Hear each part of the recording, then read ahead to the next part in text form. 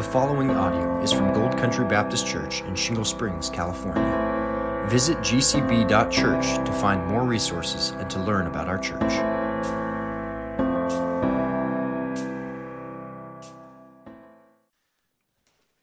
Thank you, musicians, for those wonderful words and such a wonderful setup to what we're studying today. I'm so thankful for our music ministry and our AV ministry and all those who serve here to make our worship possible. Worship is so important, and that's what we're going to be looking at today in God's Word. And I love those words that we just sang in worship, how our unchangeable God is God alone, and He is on His throne. Amen. We need that. We need to know that He doesn't need us, that He doesn't depend on us. And I also love that song, The Law of God is Good. It was a hymn written in the 1860s. And it reminds us that we're not good. We always need Jesus. We always need to go to Jesus. And last week we saw how Jesus loved a proud young man, and He used the law, He used the 10 Commandments in particular to show him that he wasn't good. And last week we introduced the law and the gospel, and we saw the law convicts sinners, it warns the proud. But in believers, we also saw in Psalm 119, the law of God can revive hearts and homes. And there's a sense, in some sense of the law, Paul says we are not under it. We can think of law's curse, as he says in Galatians, or its condemnation in the book of Romans. We're not under the law as a code to save. It has no power to justify, as we sang. And we're not talking about circumcision or the ceremonies that Jesus fulfills that we're not under, but there is another sense that Romans 7:12 says this: the law is holy, and the commandment is holy and righteous and good. And then at the end of Romans 7, he says, thanks be to God through Jesus Christ our Lord. So then I myself serve the law of God. So we are to serve the law of God through Jesus with gratitude. Thanks be to God. And the law is good. Paul says in 1 Corinthians 9:21 that he's not under the law like the Jews, like he was before, but he clarifies this. He's, quote, not outside the law of God, but under the law of Christ. Or other translations say not above the law, not without the law. We're not free from God's law. We're not to be lawless. But don't think kosher dietary laws. Think of Christ's law. The New King James of that verse says we are under law toward Christ. And so as we look at God's law again, the 10 Commandments, think of them as done toward Christ. And we're going to be looking at His law as it's interpreted by Christ this side of the cross. But I think it's also helpful to think of the threefold use of the law that came out of the Reformation. And there's a use that we saw last week in James 1:25 where he says, blessed is the one who looks intently at the law and abides by it, not having become a forgetful hearer, but an effectual doer. This is the one who will be blessed in what he does. And he says right before that, it's like looking in a mirror. Like one who looks intently at a mirror and he sees something that's wrong, but then he just goes away and does nothing about it. So this is the first use of the law. It shows us, it reflects to us God's character, but it also, as we look at that mirror, it shows us what's wrong with us. It shows us what's off. But the law itself doesn't fix us. I know many of you this morning, you got up, you went to the bathroom, you looked in your mirror on the wall, and you're, kind of surveying the damage. You're looking to see what are some things that I need to make right before I come into God's presence. But the mirror itself was not something any of you took off the wall and then used to try to either pat down your hair, or if you had something between your teeth. You're not using the mirror as a comb or as floss. The mirror itself is showing you what's wrong, but the law itself doesn't save. It doesn't change What we sang earlier was the law shows us the way, and it imparts the knowledge of our sinful hearts so that we may see our lost estate and seek deliverance ere too late. Paul says in Galatians that the law, or the Decalogue, is a guardian. It is a tutor that is meant to lead us to Christ. We need His help, actually, to change us and to save us. But that's the first use of the law. And then the second use of the law, it restrains greater sin. The law is good in the sense of what Paul says in 1 Timothy 1:8. We know that the law is good if one uses it lawfully, understanding this, that the law is not laid down for the just, but for the lawless and the disobedient, for the ungodly and sinners, for the unholy and profane. And then listen to what he says here. See if this sounds familiar. For those who strike their fathers and mothers, for murderers, the sexually immoral, men who practice homosexuality, enslavers, and the word is literally man-stealers, liars, perjurers.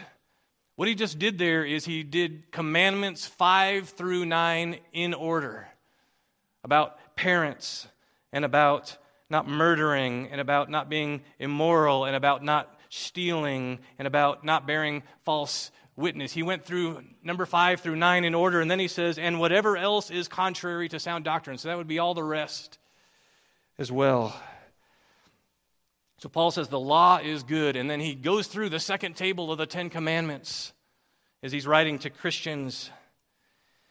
And so this is part of where that song came from. The law of God is good and wise. It sets His will before our eyes, but when men the offered help disdain and willfully in sin remain, when they refuse God's help and they just stay stubbornly in their sin, the law in their ear is to resound and to keep their wickedness in bound. We see this on a human level even with law enforcement. As we think of law, the fact that there is law enforcement out there restrains evil. And it's a godly role of government, and we need to pray for those even in our church who do that. But as we think about God's law, there's a third use, and that is to teach believers what pleases God, or how to live pleasing to God. It shows us God's heart, God's moral standards, and I think Jesus in Matthew 5 is doing that. He's teaching believers in Him. He's calling His disciples to them, and He's teaching the law to them and what pleases God. But it's often different than the way the Jews had interpreted it. So we need to look at how Jesus teaches it. But I think it's good to keep those 3 uses of the law in mind as we study these 10 commandments together. And I love that line, to those who help in Christ have found and would in works of love abound. The law shows what deeds are His delight and should be done as good and right.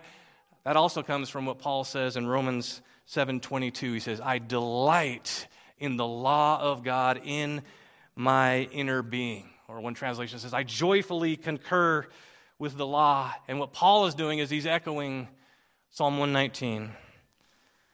It says, the law of your mouth is better to me than thousands of gold or silver pieces. I think that's good for us in gold country to remember there's something far better than what people came to this country for in the 1840s and following the gold, the riches. We have far greater riches in the law of God. And this is good for our suffering too. Verse 92, Psalm 119. If your law had not been my delight, I would have perished in my affliction.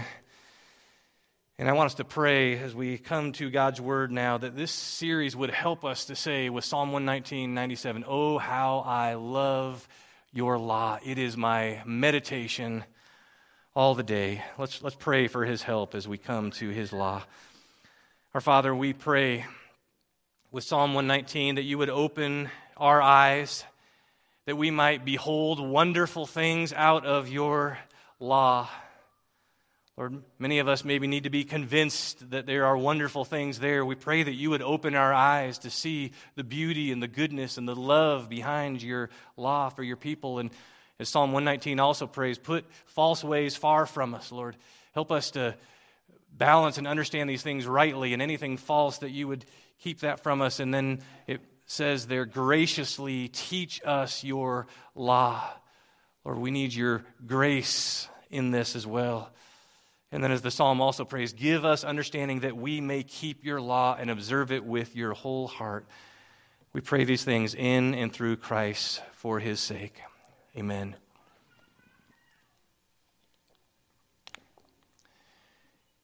Well, dearly beloved, we've come together here in the presence of God. What does that remind you of, that opening statement there? A wedding, right? Those are the traditional words when you begin a wedding, and there's covenant language in that historic wording for a covenant ceremony. And part of the wording, even in the beginning paragraph there, is you're asking these two people, are they going to come forsaking all others and be faithful? And so I want us to think about that as we turn to Exodus 20, where we see a covenant ceremony, and this is for God's dearly beloved. This is for those who have come together in God's presence. And Exodus 19 calls these people God's treasured possession, his special people that he loves and cherishes. Some of the language that Moses will use is they're the apple of his eye. And Jeremiah says in the wilderness that Israel was the Lord's bride. Israel in the wilderness was the Lord's bride, and he was their covenant husband. And in Exodus 19, the witnesses say, I will, as they hear these covenant commitments, even as you hear people say membership covenants here or marriage covenants as well. And there's an I will, and witnesses say that as well. And Israel here, as the congregation of God, are vowing to be faithful from this day forward. In fact, they say words like that. And what we're going to see in this first command is God is jealous for his own. God will allow no other before him. He will allow no other alongside him or in addition to him or before his eyes. There can be no one or no thing that we love and honor and cherish like him. Just imagine if a wife brings another man before her husband and says, I just want you to know I've got another. And she brings him before him, says, I've got another love, but I'm still going to love you alongside him. I just love him too. No way. That covenant commitment is an exclusive relationship, forsaking all others. This is, when we get to Exodus 20, verse 3, if you'll look at it, this is what our covenant God says in relationship to his people. You shall have no other gods before me. You shall have no other gods before me. Let's say that out loud together. You shall have no other gods before me. A detailed study on verse 3 says the Hebrew formula do not have means to keep or refrain from having a relationship with. It's a formulaic expression for the unique covenant relationship between God and Israel. And as the terminology for marriage became the classical terminology for Israel's covenant relationship with God, what this is saying is the most intimate of human relationships becomes the analogy for God's intimate relationship with his people. This command is saying there can be no third parties. There can be no relationship of any kind, even coming close to that level with any other gods. And you shall have no other means don't let any others have you. Don't let any love of yours be above God. And the main point of this is there is only one true God, and he must be number one in heart, soul, and mind. This is the first of the 10 commandments. And as we saw last time, and if you weren't here, I encourage you to listen to get some of that, get that running start we got last week. This is God's gracious, loving law for his covenant people. And we're going to look at it today in the context of Old Covenant Israel, which we're not under that covenant. We need to also look at Christ's words and in culture today. But our God, as we sang earlier, is unchangeable, and there's unchangeable truths about him to learn from all of his commands. But as we think about what the New Testament says for us in the New Covenant, we are also called in the beloved. We are called dearly loved in Ephesians.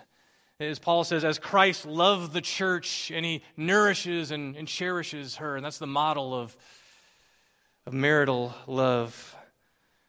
But no one can put asunder a believer's union with Christ. death will not part his love for us. That's what a marriage covenant pictures, and that's what the Mosaic covenant also pictures. And Paul would write later about things Moses wrote, how they were actually a mystery pointing forward to Christ and his church. But let's look at the context for the Israelites, the commentary by Christ, and then our culture in our life. First, the immediate context of the verse right before it. Keep your Bible open and look down at verse 2 where it says, I am the Lord your God. I am the Lord your God. He's talking to people who he's in a covenant relationship with. Again, just to be clear, this isn't something you do to then earn this relationship. God has already done all the work in this relationship up to this point, but now he's telling them what they should do in response to his love. Even as Jesus said, if you love me, you will do my commandments. But the implication of this language, I am the Lord your God, is I'm yours. And the implication also is I brought you out to be mine. Verse 2 says he redeemed them out of Egypt. And in chapter 19, we saw how it also says he lovingly carried them as his. It was like an eagle with its tender little ones. That was how he brought his people out. Listen to Isaiah 43. O Israel, fear not, for I have redeemed you. I have called you by name. You are mine. When you pass through the waters, I will be with you. I know this verse has been precious to a family in this church who's gone through difficulty recently. When you pass through the waters, I will be with you. And through the rivers, they shall not overwhelm you. When you walk through fire, you shall not be burned, and the flame shall not consume you, for I am the Lord your God. That's the exact same thing he says at the start of his Exodus 20. That's what all that means. And he goes on, I give Egypt as your ransom. In other words, I made them pay, not you. You didn't have to pay. I made them pay to ransom you and to bring you out. Why did he do that? He says this, because you are precious in my eyes and honored, and I love you. This is a law of love. And this is the one who says, you shall have no other gods before me. This is the loving Lord who says this. And Isaiah 43:10 goes on to apply that first commandment. Before me no God was formed, nor shall there be any after me. There is no true God that has ever been formed. He says, I am the Lord. He says it again. And besides me, there is no Savior. Isaiah 45:22, he says, turn to me and be saved, all you ends of the earth, for I am God and there is no other. So these are loving words presented to Israel, but even in the Old Testament, these words, I am the Lord, your God, there's no one before me, turn to me, take me as your God. There's no other way to be saved but through me. And we know that in the New Testament. There's no other name under heaven by which we may be saved but the name of Jesus. Jesus is God. But all of this refutes any other God like Allah, for example. It rules out polytheism as well, multiple gods like Mormonism or Buddhism or many false religions that have many gods. And it rebukes Jehovah's Witnesses who say that Jesus is a God in John 1, verse 1. Besides Jehovah, there can be no God, he says, and besides me, there is no Savior. And the New Testament says repeatedly, Jesus is the Savior, so he is. If there's no Savior besides Jehovah, Jesus is Jehovah, or Yahweh, as the Jews probably pronounce it. Jesus says, I am, and he is the Lord your God in the New Testament. Moses used that phrase from verse 2, the Lord your God, at another time when they were on the edge of the promised land. To recall this, here's what he wrote in Deuteronomy 4. All of which the Lord your God, there's that phrase again, the Lord your God did for you in Egypt before your eyes, that you might know that the Lord is God, there is no other besides him. And because he loved you, Israel, he says, and brought you out of Egypt. Lay it to your heart. This is something that needs to be on your heart. There is no other. The Lord is God. This isn't just about there not being other gods. It's about this needs to be on your heart, that he is supreme. Another verse in Isaiah 48:17. This is what the Lord says, your Redeemer. I am the Lord your God. There's that phrase. I am the Lord your God who teaches you what is best for you, who directs you in the way you should go. That's who says the same thing in Exodus 20. I am the Lord your God, and he's about to teach what's best. He's going to direct you in the way that you should go. This is for our good. This is for what's best. This is the law of love. Psalm 81, verse 10, just one more. We actually read this in our scripture reading earlier, or our call to worship. I am the Lord your God, who brought you up out of the land of Egypt. That's another echo of Exodus 20. Here's how the psalm applies it.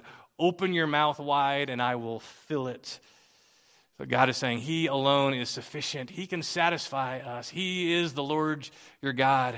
We need to look to him and him alone for ultimate satisfaction.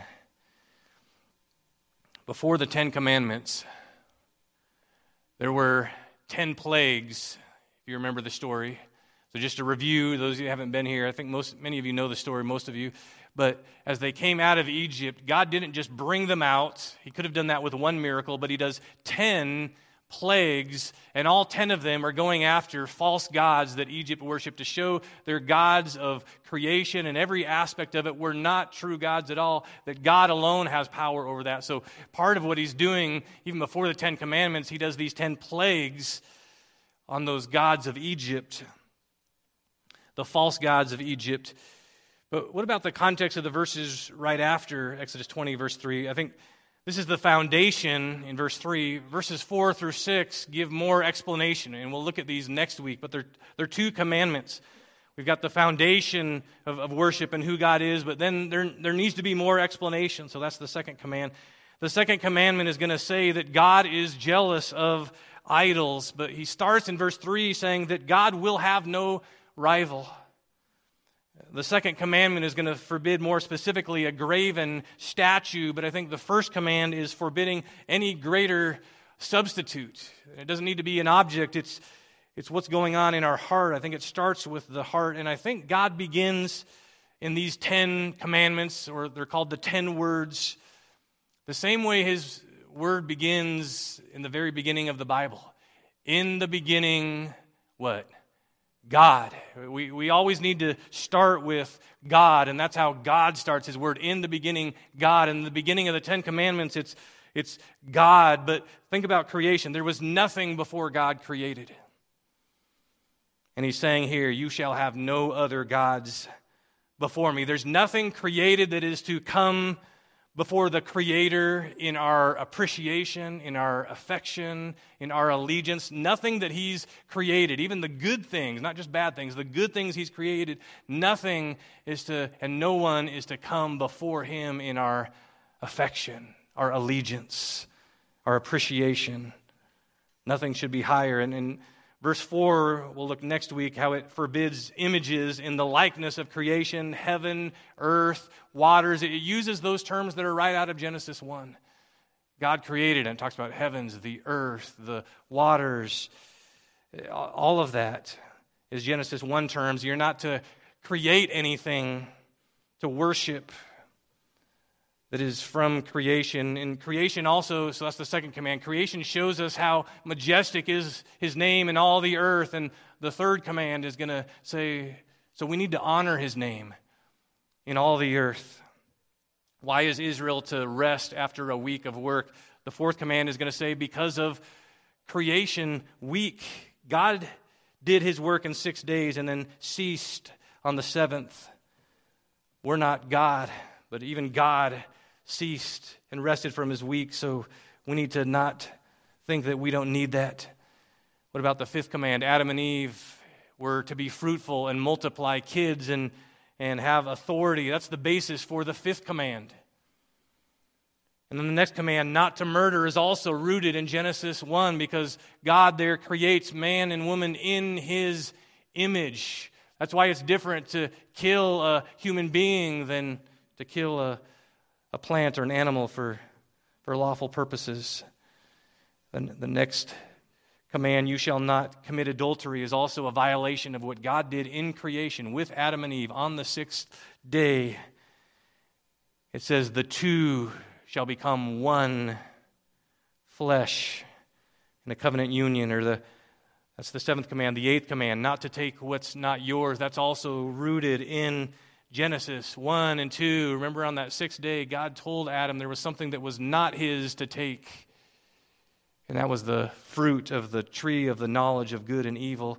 And then number 9 and number 10 of the commandments also were in the garden. There was false witness about God's character coming from Satan. And then Eve is coveting. And then Adam covets, which is the 10th commandment. And so all 10 of those are connected to creation. And what the New Testament says is since creation, men suppress what they know of God. They suppress the truth, but they still have this moral law on their conscience. Romans 1 and 2 talks about this. And there will be a new creation. That's also part of the big picture of the Bible, where things are going to be restored to that original design. But the first command shows that we need that in our heart first. We need new hearts. We need God to renew our hearts. You shall have no other gods before me. That starts in the heart. But now let's go to number 2. Let's go to Mark 12. From the context of Israelites to the commentary by Christ. The 10 Commandments point back to creation. They also point forward to Christ for sinners. And so as you get the force of that command and as you read the story of Israel, you realize they couldn't get past this first command. I mean, you'll see that in the story, but the reality is we can't either. They would fail in the wilderness, and so would we in this command of Him not being supreme in our heart, soul, and mind. They would have other gods in the wilderness, but Jesus would come to the wilderness. God became flesh in Christ, and He comes to the wilderness, and He's being tested in the wilderness. The devil, again, is coming and testing. And you could see in some sense the test that he brings to Jesus is going after this first commandment in some respects, because Jesus says back to him, it is written, you shall worship the Lord your God. He's using that language right out of Exodus 20. And Him only you shall serve. That's from another part of the law, but it's really paraphrasing and applying that first commandment. God and God alone is to be worshiped. Not you, and I'm not going to put my appetites above God's will for me. I'm not going to put my pride above, jump off this building and show everyone who you are. That would be also putting pride forward. Jesus resists the devil and quotes to him that you shall worship the Lord your God and serve Him only. Jesus did not fail the test. Jesus fulfilled this command in all of them for sinners. But look at when we come to Mark 12:28. There's a discussion with one of the scribes. Mark 12:28 came up and heard them disputing with one another, and seeing that Jesus had answered them well, he asked him, which commandment is the most important of all? Jesus answered, the most important is, hear, O Israel, the Lord our God, there's that phrase, the Lord is one. And you shall love the Lord your God with all your heart and with all your soul and with all your mind and with all your strength. That's from another part of the law, but it's summing up the first commandment, we could say. And then the second is this, you shall love your neighbor as yourself. There is no other commandment greater than these. And the scribe said to him, you are right, teacher. You have truly said that He is one, and there is no other besides Him. And to love Him with all the heart and with all the understanding and with all the strength, and to love one's neighbor as oneself is much more than all whole burnt offerings and sacrifices. It's kind of amazing. This guy is even understanding, and even the way he's paraphrasing it back. Yes, there's none other besides him, and he adds understanding, and then he talks about that this law here is more than all of the sacrificial law and system. And when Jesus saw that he answered wisely, he sees this man answering wisely, he said to him, "You are not far from the kingdom of God."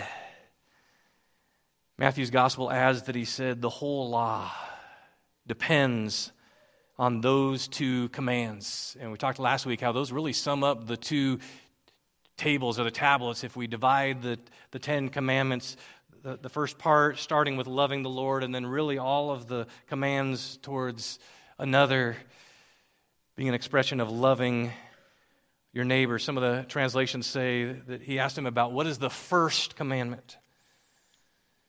It starts with God is one, and then love him as number one with all that you are, which is another way to say have nothing else before him.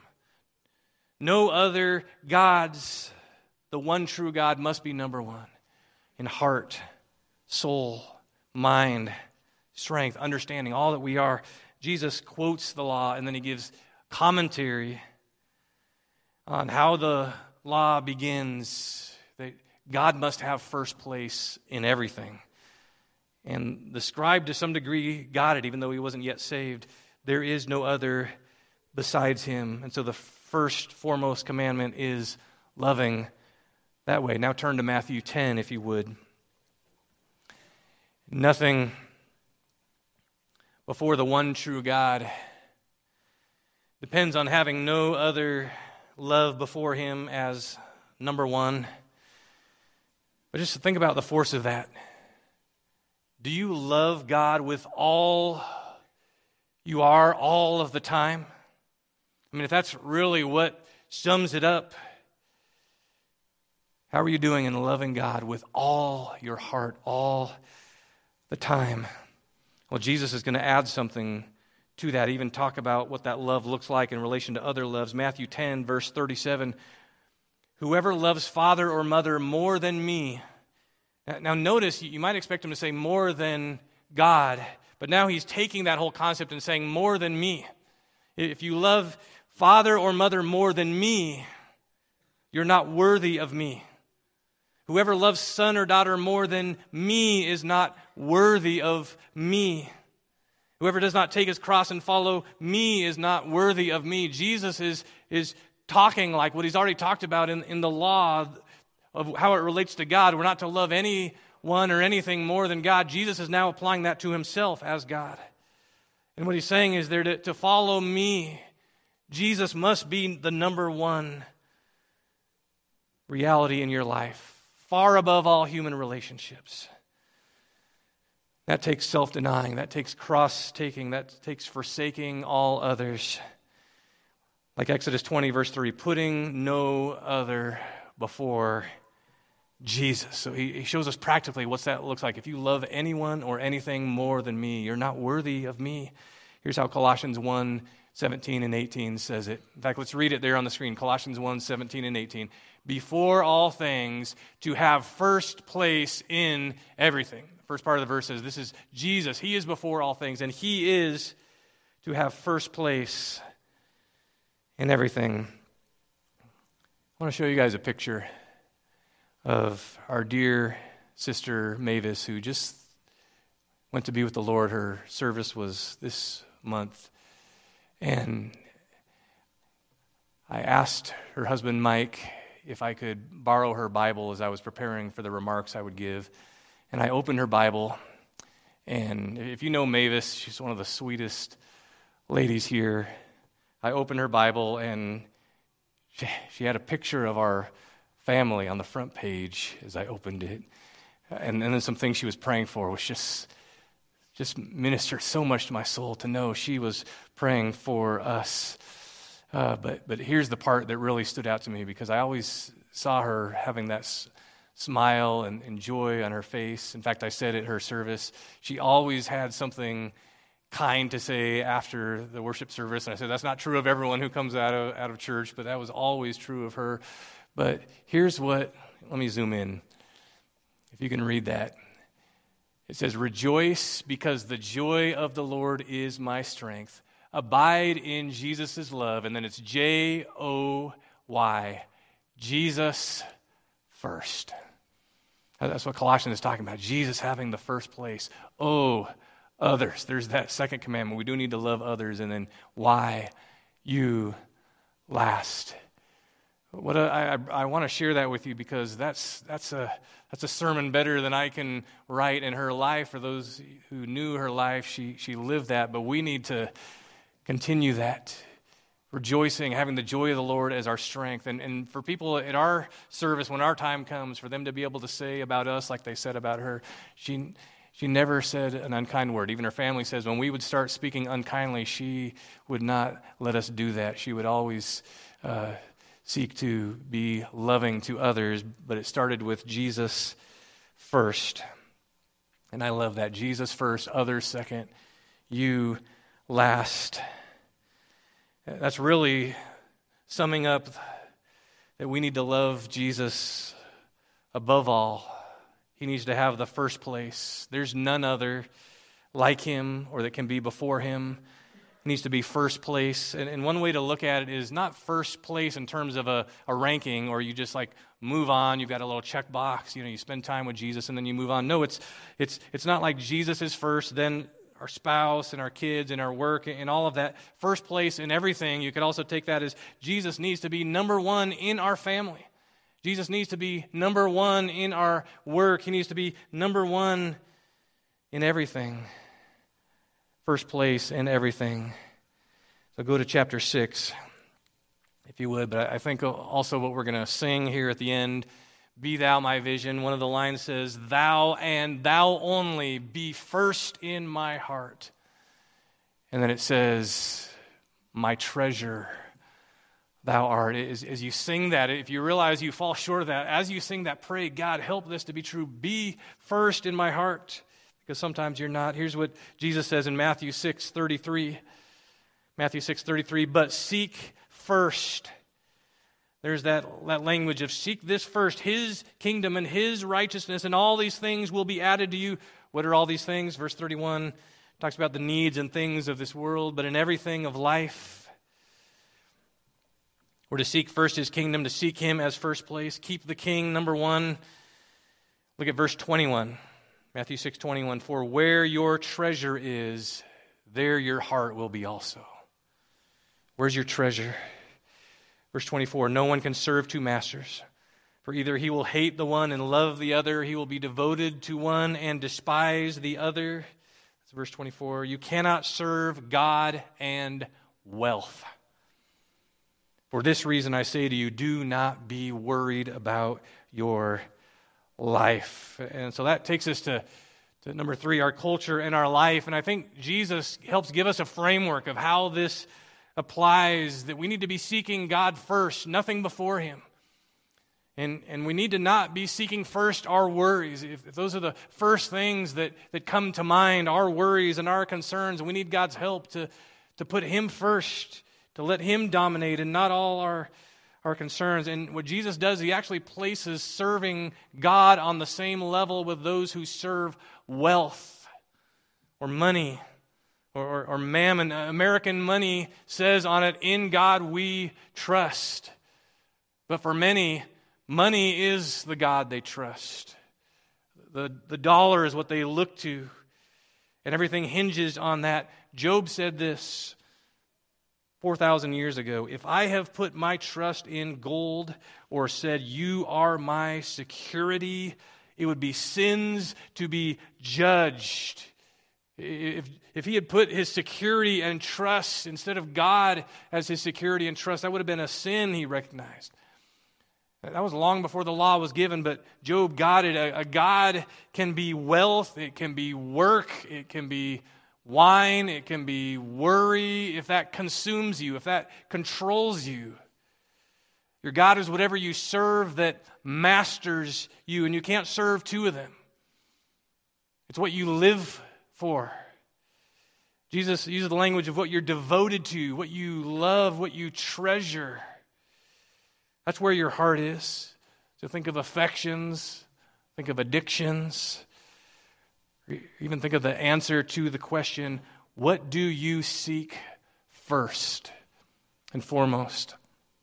Even the first thing where your mind goes to the first thing that you can when you've got time, if it's not His kingdom, if He's not king above all. That's what He's talking about here. So think about this. What is it that you put before God? Or what are things that you put in your life that even take you away from God? That we need to think about and be careful with, and how we invest our time in those, whether it's screens that are keeping you away from time with God or His Word or what He calls you to, or social media or sports or self, just as a big category there that can take the place of God so easily. What do you most prize? What do you prioritize? Family can be in the place that God should only have, and can take us away from what God would call us to. Food can be in that place. It can be a God. Here's what Paul said of some. Their God is their belly, with minds set on earthly things. This is Philippians 3:19. And he says in Romans 16:18, such men are slaves not of our Lord Christ, but of their own appetites. Those are the desires, the cravings of earthly things. Another translation says they think only about this life here on earth and serving their own personal interests. So what does it look like to obey the first commandment? I think the flip side of all that is Psalm 73, verse 25. There is nothing on earth I desire besides you or before you. To be able to say with the psalmist, I desire you more than anything else. Well, even if we have moments where we're like that, there's so many things that can come into our mind that can take us away from even just that first priority of that first commandment.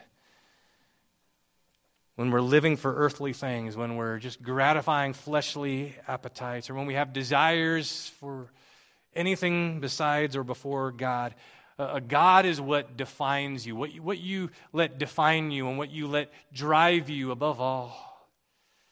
What dominates your heart, soul, and mind and strength.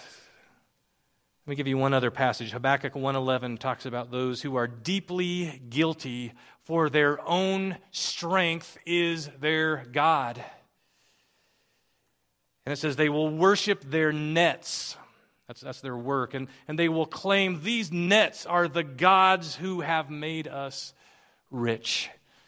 Maybe you don't ever have nets that you use, but the point there is we can easily, and maybe even as Americans, there's unique temptations for us to make a God of what we do and rely on our strength and take credit for things that we didn't do or think that they made us rich rather than God. Men can worship, any of us can worship what we do and what we have. We can praise it. We can sacrifice greatly for it. That's what worship was. Things you praise, you'll sacrifice anything for it. All of that goes against this command. What Jesus called the first command, to love the Lord your God. He is one. He needs to be number one in all your heart, soul, mind, and strength. Not trust in anything else, strength or whatever. When you really understand this, we are all guilty of not keeping the one true God as number one. Too often, self can become number one. Even here on the Lord's Day, as we go from here, we need to watch that temptation. The wife of C.S. Lewis said, God's put before God today can be sex, the state, science, and society. I think she said that more than 50 years ago, but that's so true. Sex outside of marriage in our culture, there are so many gods and goddesses that people will bring offerings to and pay great amounts for at great costs. The state wants the church to bow to it and its demands. I just watched a a movie this past weekend called The Essential Church. A really good movie. It's still showing, but it's all about this concept of the church and the state and their relation before God. And we encourage you to see that essential church, to think about the state wanting the church to bow to it, or think about science. Science makes evolution a God sort of thing. It explains everything from and through and to evolution, bringing everything to be. And just believe in it, even if it doesn't make sense.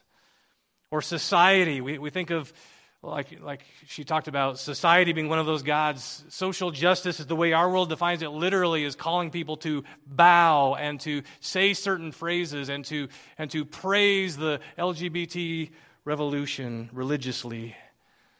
There's all kinds of ways that our world can have other gods, but we need to look in our own heart and recognize there's a place for some of these things. There's a place for sex within marriage, for the state, for society and science and all of that, but they can never take the place of God. A good can become a god. So here's a question to think about. What do you think you can't live without?